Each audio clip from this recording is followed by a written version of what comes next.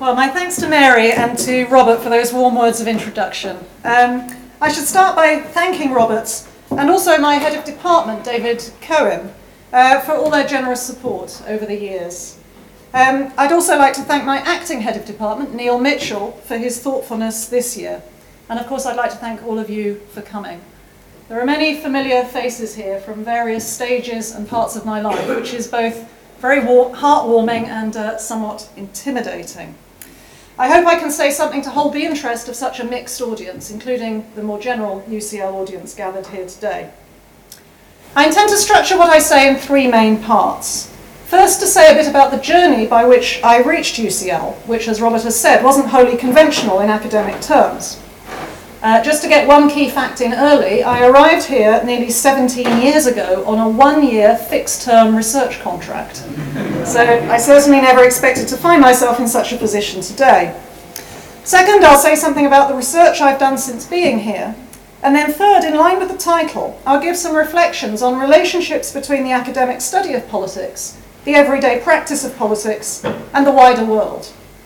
But the whole talk should allow for such reflections, given the nature of both my journey and my research, while allowing me to pay tribute to some of those who've helped me along the way, including many who are here this evening. So I arrived at UCL in what's now the Department of Political Science with at least two qualifications, arguably three, that could be considered non-standard. The first was a degree not in politics, nor another closely related discipline, but in mathematics, gained from the LSE. Studying mathematics showed a certain lack of imagination. As my mother had pursued a degree in maths and physics at Edinburgh in the late 1930s, no mean feat for a woman in those days. She's a notable absence here today, sadly, and would have been very proud. She instilled an enthusiasm in me for maths and mathematical puzzles, which I developed under supervision of another extraordinary and now sadly departed woman, Professor Haya Friedman, my tutor at the LSE. One of the key themes of this talk is research impact, now thankfully in my view fashionable, particularly following the reform of the REF. To the uninitiated, that's the Research Excellence Framework by which universities are judged. One of my earliest claims to be a proponent of impact is a conversation I remember having with Haya Friedman, who wanted me to stay on and do a PhD. I was sceptical and pressed her to give me examples of real-world application of the kinds of things I was studying. Admittedly, I'd made this difficult by eschewing practical things like computer science and statistics in favour of algebra and mathematical logic. But she struggled with the question, which reinforced my view that I needed to go and do something else. I wanted to get away from purely abstract ideas on paper into a job of obvious relevance to wider society. But the late 1980s was a difficult time to hit the job market, even with a first-class maths degree. After sending off dozens of applications and not getting a single interview, I was tempted back.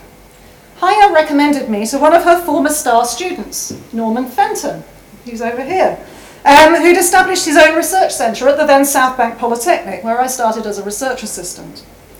Norman's work was actually all about application, using measurement theory to encourage better software design and testing, importantly emphasising what's measurable and what's not. My second unusual qualification is perhaps even more so. One of the areas I tried to get into on leaving university was housing. As a student, I'd been active in a housing co-op. While this didn't lead to housing work, it did lead to something else. I joined a self-build scheme, whereby a group of co-op tenants took over a plot of land and collectively built 16 houses from the ground up. This was tough but rewarding. It taught me a lot about teamwork in particular. But the most important insight was that any large task, however daunting, is just a series of small tasks aggregated together. Getting from a flat piece of land to a 3-storey house might seem impossible. But building a wall, leaving spaces for windows and doors, then adding those windows and doors. Laying floor joists and then floorboards, roof joists, then battens, then tiles, is at each stage quite straightforward. This gave me a fearlessness of large tasks, which has sometimes perhaps bordered on reckless. And of course it also means I'm now pretty good at DIY. The third bit of background that's more obviously relevant, and perhaps less unusual, is the time I spent working in politics before arriving at UCL. After 4 years at South Bank, I got a job in Parliament as a researcher to Claire Short MP, who I'm glad to say is here. She was then a member of Labour's shadow cabinet. Claire was another inspirational figure.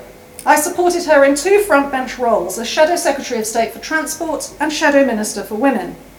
In both, she was quite unusual among frontbench politicians in wanting to work closely with academics, a sign both of her fierce intelligence and her openness to ideas. In the Women's Brief, she asked Sylvia Walby, then of Bristol University, to organise a series of private seminars with academics on key issues in gender equality. This was a fine example of politics and academia working hand in hand, allowing new research ideas to feed straight into policy. It also had other happy outcomes. It introduced me to a network of impressive academic women, including Johnny Lewandowski, who's since been a key mentor, collaborator and friend. And through a slightly more circuitous route, it resulted in me meeting my partner, Philip Carter. After 4 years with Claire, I got a job at Labour Party head office as Women's Officer a year before the 1997 election. Labour had just lost its court case over the legality of all women shortlists, but this affected just 1 seat. And the party nonetheless increased its number of MPs in 1997 from 37 to 101. But there were major questions about what to do next, as I'll come on to. It was from here that I arrived at UCL in 1998. It was 6 years since I'd last been in academia and in a completely different discipline. I applied for a 1-year research position at the Constitution Unit to explore the options for House of Lords reform. This was a key policy commitment of the newly elected Labour government, which promised to reform the chamber in 2 stages.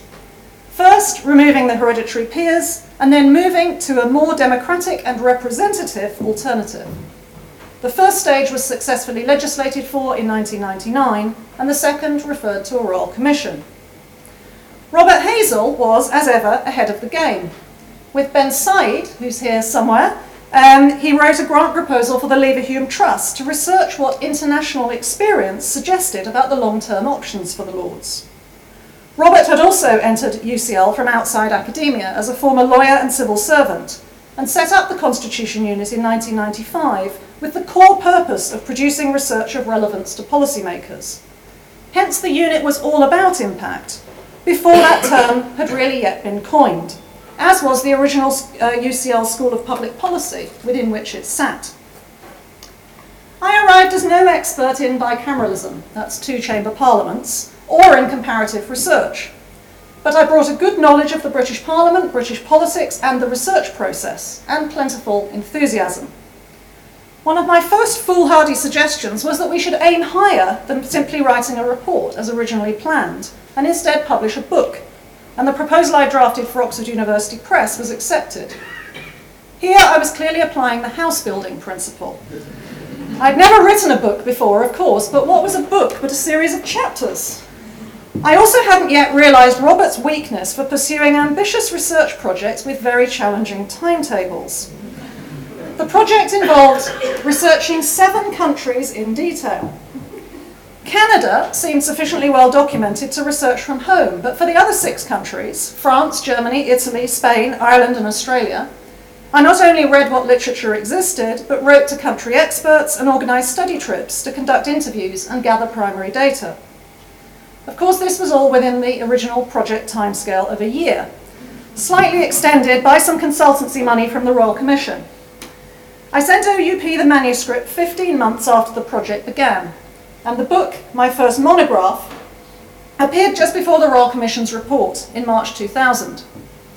Looking back, it seems about as mad as building a house from the foundations up, but somehow by applying the same principle, it seemed to work.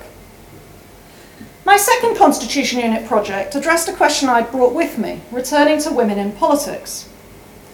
Following the court ruling on all women shortlists, the Labour Party was caught in a dilemma. The ruling held that all women shortlists contradicted the principle of non-discrimination in the Sex Discrimination Act. This was disputed, but since the Act was a piece of UK legislation and Labour was now in government, the obvious way out was to change the law, to explicitly make political quotas legal. Yet some thought this could bring the UK into conflict with EU anti-discrimination legislation, potentially landing us in the European Court of Justice. Labour politicians already queasy about all-women shortlists, including Tony Blair, were edgy.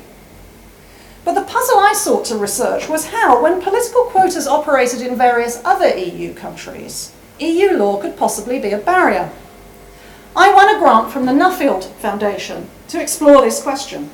Here I owe another tribute to the now director of the Nuffield Foundation, Sharon Witherspoon, who's done so much to support and encourage my research ever since. This was only a small project comprising desk research into anti-discrimination law and interviews with key legal figures. I was struck by how the law, while superficially similar for being based on logical reasoning, was quite unlike mathematics, relying heavily on interpretation. And interpretation, at least in the Strasbourg court, depends greatly on politics. So because Strasbourg hadn't been asked to consider the legality of political quotas before, my question had no definite answer. But faced with a UK case, it would consider the ramifications for other political systems and be unlikely to disrupt the quotas already happily operating elsewhere. The report including these conclusions, published in 2000, had a catalytic effect, strengthening the arguments of ministers supporting legal change and weakening those of their opponents. Immediately after the general election of 2001, Labour passed the Sex Discrimination Election Candidates Act, making political quotas legal. This was a positive story about academic research impact, but the translation from research results to implementation wasn't straightforward. It wasn't just a matter of grateful policymakers picking up and applying a clear set of conclusions. The conclusions themselves contained uncertainty, while the policymakers were split. As future experiences showed, this is often the case. After the 2001 election, I returned for 2 years to the world of politics on secondment as a full-time researcher to Robin Cook, who'd just been made Leader of the House of Commons. One of the key issues on his agenda was Lords reform, making me an obvious fit.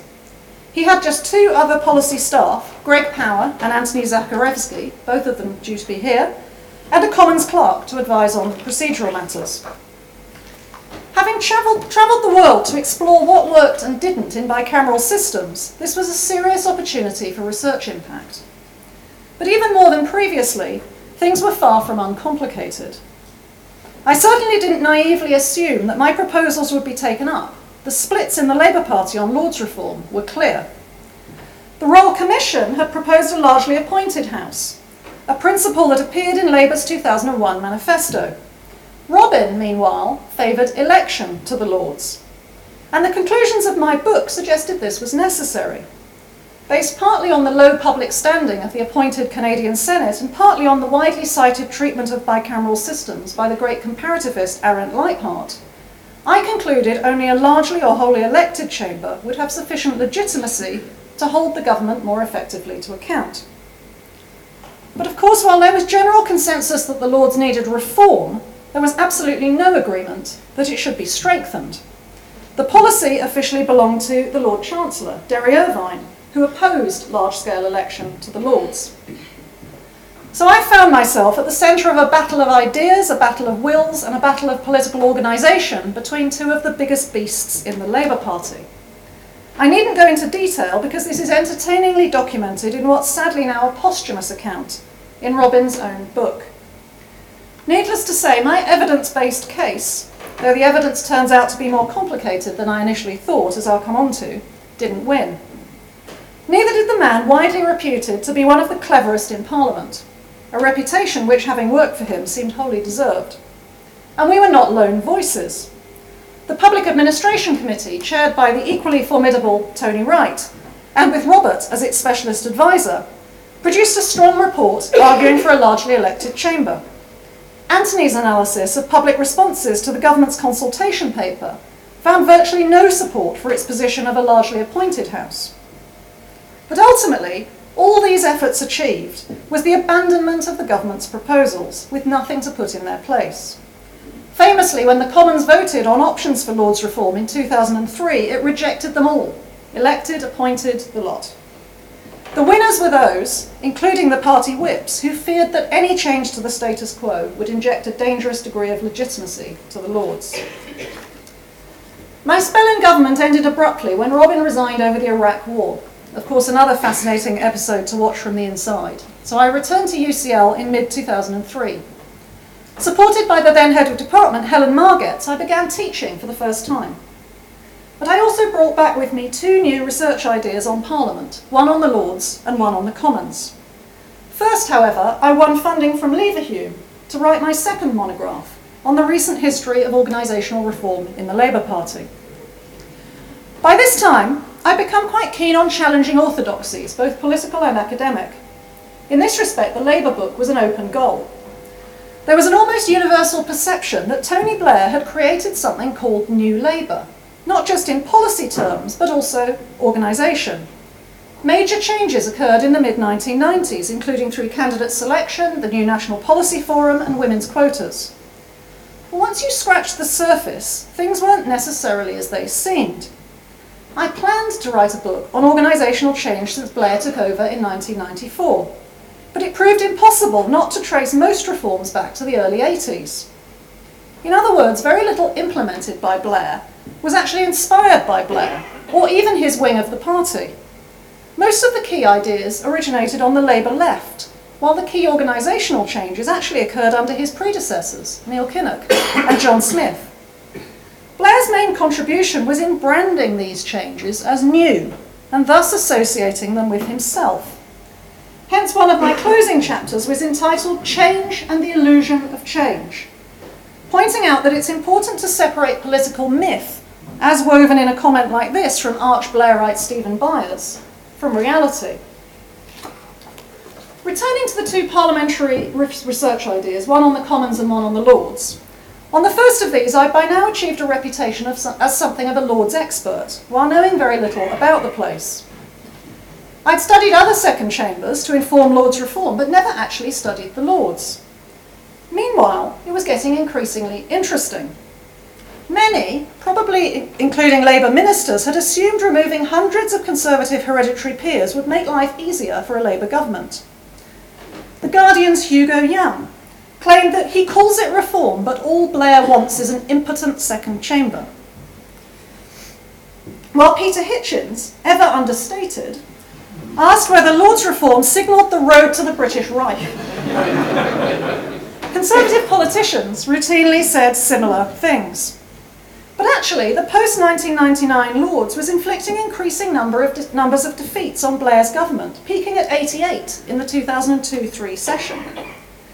So while the Lords had for years been a relatively unexplored backwater, it seemed increasingly worthy of study.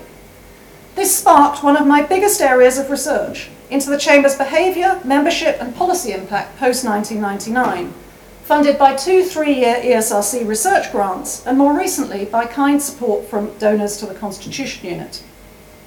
We've used a variety of research methods, including analysis of peers' voting behaviour in a database that now contains well over 1 million records, tracking policy decisions using Hansard and other sources, surveys of peers, surveys of MPs, surveys of the public, elite interviews, and media content analysis. This has produced plenty of counterintuitive results, published in various journal articles and drawn together in my third book of 2013. Central among them is the conclusion that the great comparativist Arendt Leiphart was wrong. Turns out it is possible for a second chamber to gain legitimacy without being elected. Of course, this also has the unfortunate consequence that some of the conclusions in my own first book were wrong. As shown by both their behaviour and their attitudes, peers became increasingly more confident to challenge government after the 1999 reform. The most indefensible members of the chamber were gone, and it had become far more party balanced. Indeed, as the Liberal Democrats like pointing out, its party balance more closely mirrored general election vote shares than did the Commons, giving them little hesitation in joining with the Conservatives to defeat Blair's government on matters like civil liberties. Public opinion surveys and media content analysis showed that those outside the chamber were quite happy with this situation, despite the Lords' unelected status. A second orthodoxy was that defeats in the Lords didn't really matter. After all, they could readily be overturned in the Commons. But tracking the ultimate outcome of hundreds of Lords' defeats, begun with Maria Schara and continued later with Megan Benton, showed that many went on to be accepted and to influence policy. This sowed the seeds for my latest large branch of research, which I'll turn to shortly, on the little-noticed policy influence of Parliament. Our Lords' research shed light on broader new political dynamics in British politics, not just in terms of the increased power of the Lords, which is central, but the groups within it. We showed the extent to which the Lib Dems had become pivotal. Had they voted differently, over 90% of Lords' defeats under Labour would have been averted. Their collaboration with the Conservatives began in the Lords years before coalition. We also explored the growing role of independent crossbenchers, who until then had been subject to virtually no study, but now have around 180 seats in Parliament and have effectively held the balance of power since 2010. We explored both their political attitudes and voting behaviour, shattering some further myths. Pre-1999, most crossbenchers were hereditary, but reform brought in a new breed of crossbencher to the fore. Yet assumptions remained stubborn on the Labour side that this group were somehow Tories in disguise. A memorable moment was during an interview with a very senior Labour figure in the Lords who challenged me to find him a single example of a division where more crossbenchers had voted with the government than against it. I went back to my office, checked my database, and half an hour later sent him a list of over 300 such examples. This person really should have known better, but the story illustrates again the power of political myths and the necessity of hard evidence to break them down. Our Lords' research has been impactful in various ways. It's widely cited, not just academically, but in Parliament and the media. It's allowed me to continue feeding into debates about reform and its consequences. But here my message has got more complex. The Lords is distinctly less absurd than it used to be, and quite different to before 1999. Meanwhile, as my first book emphasised, even second chambers that are elected are often subject to criticism and pressure for reform. They exist to challenge elected first chambers, which makes them fundamentally controversial. So the Lords isn't alone, and in the international stakes it actually fares not too badly. Plus, once you consider the historical evidence, of which the Robin and Derry spat was just one recent example, and the collapse of Nick Clegg's 2012 bill another, large-scale Lords reform is extraordinarily hard. Indeed, after 100+ years of debate, it's never happened. Instead, the Chamber's been improved through relatively small gradual steps like that in 1999. In the battle to improve the Lords, I've thus become a pragmatic incrementalist. Some of you will have seen my latest pleas in a co-authored report last month with my researcher Tom Semlian for the next step to be regulation of prime ministerial appointments. The other idea I returned to UCL with from the Leader of the Commons concerned that chamber. There was much frustration among MPs about the extent of the government's grip and the grip of the whips more generally over Commons governance, including setting the parliamentary agenda and selecting members of committees. On the former, there was significant interest in establishing some kind of business committee, like those existing in many overseas parliaments, to take over timetabling from the whips. I sought to explore these issues in another Nuffield-funded project supported by Akash Pown. This again took a comparative approach, looking at what, if any, procedures from other parliaments might usefully be imported. Our report again challenged orthodoxies, showing that on close inspection, business committees in other parliaments did little to broaden access to the agenda, being invariably dominated by whips. This illustrates a well-known point in legislative studies and political study more broadly, that rules and structures can't be taken at face value. Culture and political behaviour are key. Rather than supporting a business committee like those elsewhere, we hence proposed a unique model of a backbench business committee with responsibility for timetabling a new form of non-government business, entirely controlled by backbenchers. I also felt compelled to include a section in our report entitled Reasons to be Cheerful, listing various things Westminster did better than its comparators. This celebrated, for example, the genuine independence of our Speaker, and the fact that questions, speaking time and private members' bills are shared out fairly between backbenchers rather than controlled by party whips. Given how people love to lament Westminster, this was deliberately countercultural. Such a report might normally be expected to fall on deaf ears. Getting recommendations adopted that challenged the powers that be, i.e. the whips, was a lot to ask. But then the MP's expenses crisis happened, and political leaders suddenly wanted to look like they were doing something. I sent the report again to key players, including John Bercow, about to be elected Speaker. Tony Wright, who'd served on the Project Advisory Committee, wrote to Prime Minister Gordon Brown about it. And to both of our astonishment, Brown responded by establishing a House of Commons Reform Committee with Tony in the chair. I became its specialist advisor, and it went on to recommend establishment of a backbench business committee alongside election of select committee members and chairs. Even with the window of opportunity created by the expenses crisis, achieving agreement wasn't easy. Behind the scenes, committee members needed serious convincing not to just go for the standard business committee model. And despite the Backbench Business Committee looking in some respects more modest, the whips fought it all the way. Nonetheless, it was successfully brought into effect in 2010. The last area of my research I'll mention remains ongoing, on the policy impact of the Westminster Parliament.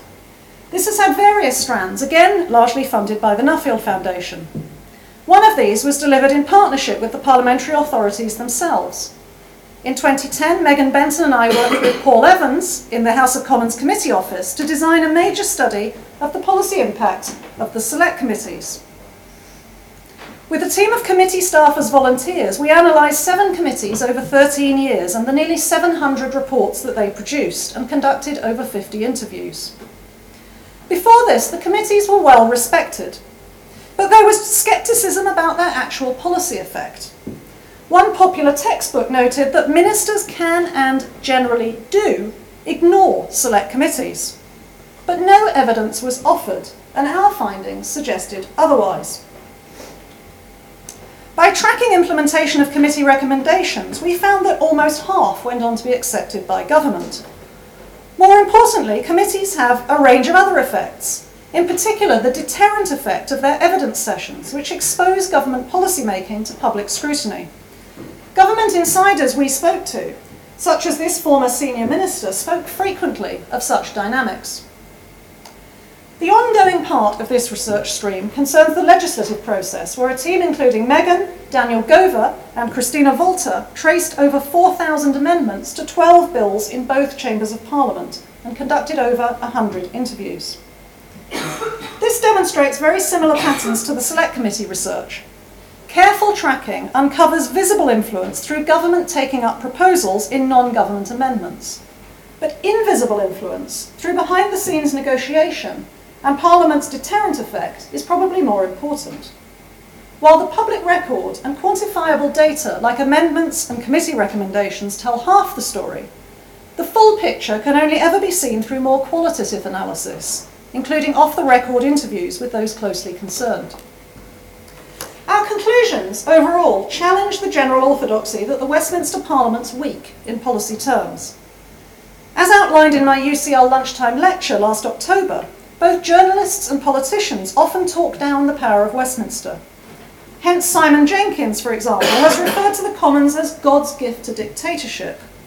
And William Hague, when in opposition, complained that we had a parliament that bows and scrapes to ministers. But talking to people from the other side of the fence tells a very different story. Civil servants told us that those inside government are constantly guided by what Parliament will accept. One Labour MP, who moved from the backbenches to a central role in Number 10, confessed to amazement at how much attention was given to backbench views. The fruits of this research remain in press, with several journal articles and a book pending, but I hope they'll shift common perceptions at least a bit. That long tour around my research allows me, I hope, in the last part of this lecture to reflect on wider questions about the relationship between political science research, political practitioners, and the real world. The Constitution Unit, where I've been fortunate enough to be for 17 years, is renowned for its research impact and close association with policymakers. As I've said, this was its original raison d'etre, and in some respects the system for assessing academic merit has gradually caught up with us, though at the same time we've also become more conventionally academic. Now that impact is so prized in academia, my experiences at the unit are perhaps interesting to those who want to know how to get their research listened to and even put into effect. As should perhaps be clear from what I've already said, there are some simple lessons, but also a good deal of complexity. The first simple lesson is that if you want to be listened to by policymakers, you need to be driven by research questions they care about. As I've discussed, some of my research sought explicitly to respond to questions policymakers were asking. Other elements of the unit's work have tried to second guess what they'll be asking in future. So we produced a book on the prospects for Scottish independence in 2002. Robert's book on the English question, including my chapter with Guy Lodge on English votes on English laws, followed in 2006. Both of these suddenly became essential reading in the context of the Scottish independence referendum last year. So being responsive to policymakers doesn't necessarily mean being driven by them. Academics can also usefully think through where the policy debate's likely to travel and prepare the ground. But the key lesson is that impact isn't something to be bolted on after the event, having pursued questions of purely academic interest. The concerns of the world beyond academia need consideration from the start. It's no coincidence that both Robert and I initially came from the policy world, so we're quite well attuned to what policymakers are interested in, how they work, and how to reach them. But even for us, impact is no accident. We have to work for it. That means actively engaging with policymakers, assessing the direction of their thinking and what they'll find useful. It means explicitly including them as advisors on projects, getting their feedback on research plans, and inviting their comments on outputs in draft. Sometimes, as I did with the Right Committee, achieving impact demands a degree of active campaigning to support the outcomes you recommend in your research. At a minimum, impact requires careful dissemination through publishing in non-academic as well as academic outlets, holding launch events with and for policymakers, and maintaining strong media contacts. The unit also has a lively website, newsletter, blog, and Twitter feed. Another common feature of our research is it's often not that methodologically complex. I've conducted plenty of large-scale data collection. I've mentioned my million-record database on Lord's voting, the thousands of legislative amendments, the hundreds of interviews. This is all underpinned by significant computing power and requires academic rigour, absolutely, but normally not fancy statistics. The key thing is to design the methods to fit the question, while the question, in some sense, responds to the interests of the real world. In contrast to this, there's been a flurry of recent questioning in British academia about the so-called relevance of political science study. This was sparked partly by a chapter in a popular textbook in 2010 by Guy Peters, John Pierre, and Jerry Stoker, saying something similar to what I just did, in that political scientists should be asking questions to which others outside the profession want to know the answer. Replying subsequently, Akash Pown, formerly of the unit and now the Institute for Government, pithily suggested that the most noteworthy aspect of this proposition is that it needs to be made at all. Stoker and colleagues now have a book forthcoming, and he's kindly shown me the proofs. Their introduction speaks of a substantial and growing gap between theory and practice, commenting that the top American journals all appear to prize methodological advance above substantive contribution to the understanding of politics. Matthew Flinders, now chair of the Political Studies Association, has called this the strange depoliticisation of political science. As some here will know, such complaints are nothing new. In the US, they've been raging for decades. The redoubtable Bernard Crick wrote disapprovingly of the American science of politics way back in 1959. 1984 saw a book entitled The Tragedy of Political Science. More recently, Ian Shapiro has warned of the dangers of methods-driven rather than question-driven research. And Lawrence Mead of NYU recently wrote of the dangers of scholasticism in political science, including excessive specialisation, methodologism, and inward focus on academic literature. He suggested that research questions are getting smaller and scholars are focusing more on themselves, less on the real world.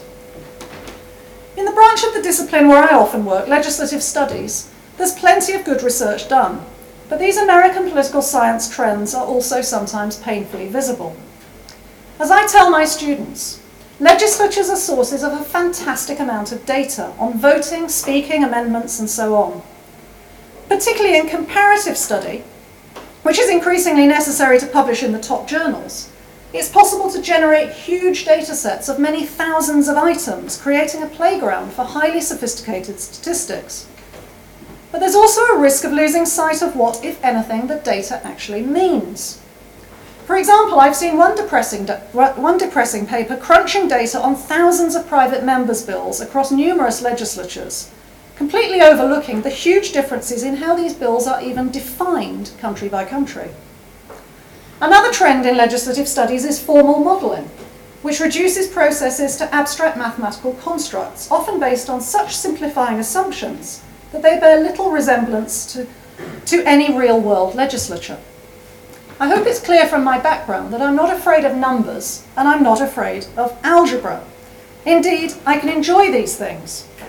But having escaped mathematics because of my perception that it lacked real-world relevance, some political science papers seem to have been written by frustrated mathematicians.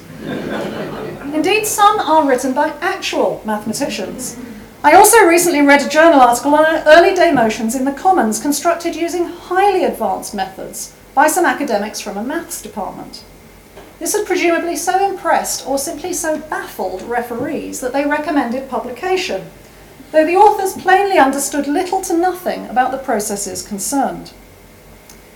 I should emphasise that I'm all in favour of pluralism and have plentiful respect both for political theorists and those who conduct high-quality research using sophisticated methods.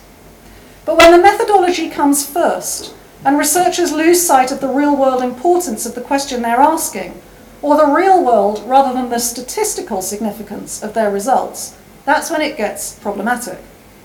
Stoker and colleagues rightly point out that the things that are easiest to measure may actually be the least relevant for solving problems. That echoes what I learnt in my very first job with Norman years ago. Political science that's too inward-looking won't be taken seriously and may even endanger itself, as illustrated by serious recent attempts in the US to withdraw public funding from the discipline. In the UK, there are reasons to be more optimistic, but signs of disconnect between political science and real-world perceptions do nonetheless exist. I was struck by one of the referees' comments when we submitted a recent paper on Parliament's legislative influence to a leading UK journal. While our setup suggested there was a common perception of Westminster as non-influential, this referee complained that the paper had a whiff of the straw man about it, because it was expounding an argument that legislative studies scholars have been making for a very long time. My responses to this were twofold.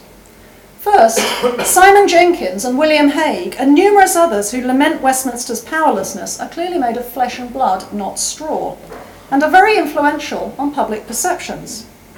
Second, while specialist scholars have indeed been making these arguments for years, we sought to underpin them with empirical evidence, because those arguments clearly haven't been getting through. I'd suggest even to the wider academic community, let alone the world beyond. I've complained about some academics, but it's important to emphasise that communication problems with policymakers don't all lie on one side. Those writing on evidence-based policymaking emphasise how it's a far from perfect process. Even civil servants may cherry-pick evidence sometimes to suit their own purposes. But elected politicians, who face very different pressures to academics and have different incentives and goals, are particularly likely to do so. Politicians have ideological commitments and face electoral pressures. They have battles to win in their own parties and incentives to bash the other side. Hence, writing in the BMJ about health policy, Nick Black notes that the use of research evidence depends on the degree of consensus of the policy goal, as well as the consistency of the evidence itself. In my House of Lords reform example, neither of these were present. He also suggests that windows of opportunity make major change open up only rarely and briefly, when policymakers' values happen to coincide with the implications of research. This was clear in my example on Commons reform. Here, I was delighted the Right Committee followed my evidence-based case to propose a backbench business committee. But if we were being truly evidence-based, the committee wouldn't have been looking at this subject at all. as the window opened up thanks to MPs' expenses, which was really unconnected.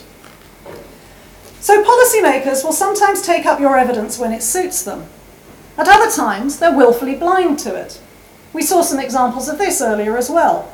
I don't think William Hague really thinks the House of Commons is such a hopeless institution, or he wouldn't have spent his career there. But it suits opposition politicians to argue that Parliament's sidelined, and this gets parroted by the media. Like politicians, campaign groups also conveniently overlook evidence when it doesn't suit them. I personally have frustrations with how democracy campaign groups ignore the clear historical evidence of the difficulties of Lords reform, continually going for the big unattainable prize rather than smaller changes that might usefully be achieved. I've also had run-ins with the media.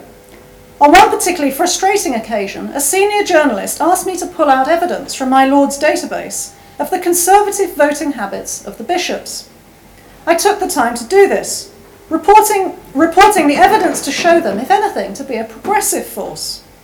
The journalist politely thanked me, then completely ignored what I'd said and wrote the story anyway. So the relationship between research evidence, political practitioners, and the real world is very complex. At times, good academic research may be of benefit by simply gathering data that describes and explains the political world in a rigorous and objective manner.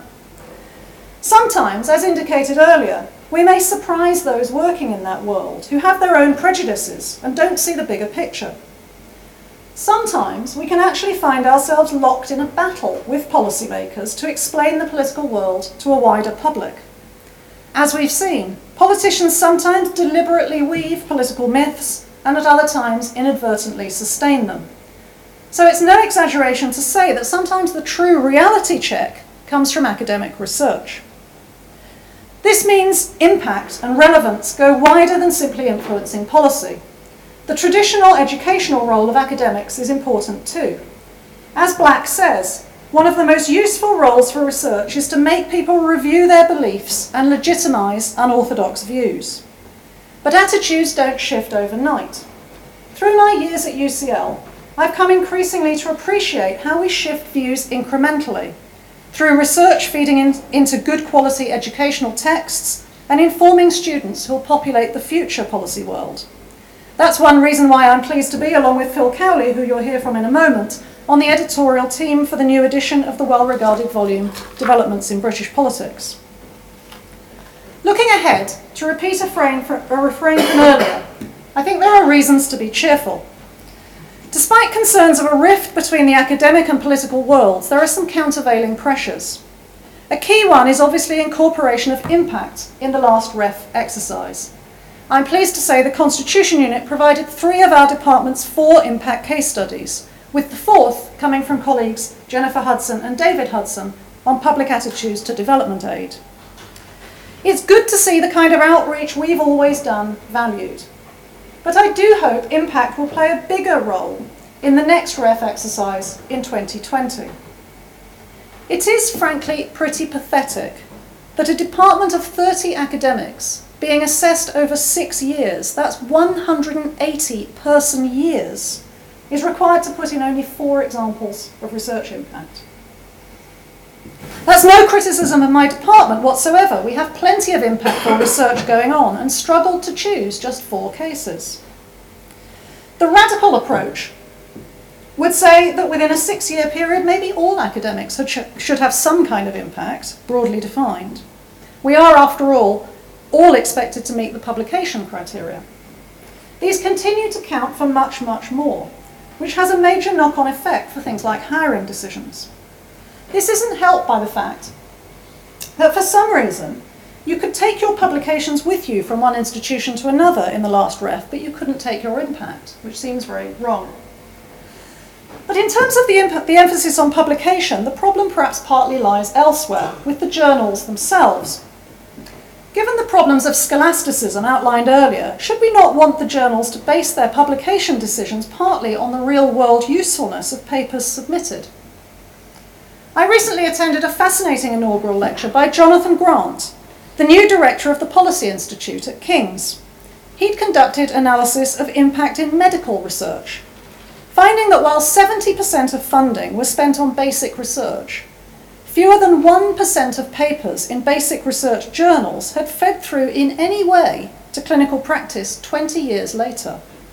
This seemed quite shocking, but it made me think, if we could construct a similar measure in political science, how would we do? I spend a lot of time on crossover activities between academia and policymakers, and not just through the Constitution Unit.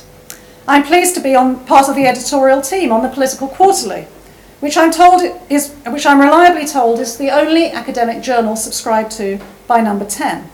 I've been closely involved in the Study of Parliament group, which brings together parliamentary staff and interested academics, and was joint founded by Bernard Crick, himself a former editor of PQ. The creation of more such forums, bringing policymakers and academics together to discuss research, would be a welcome byproduct of an increased focus on ref impact. Also useful would be more placements for academic staff and PhD students in the policy world. As you've seen, some of my own best research ideas came from the periods I spent there. Likewise, opportunities for policymakers to have spells in academia, the like of which the Constitution Unit has often hosted, can improve cross-fertilisation. But this sunny climate seems a good one for the future of the Constitution Unit and the wider Department of Political Science.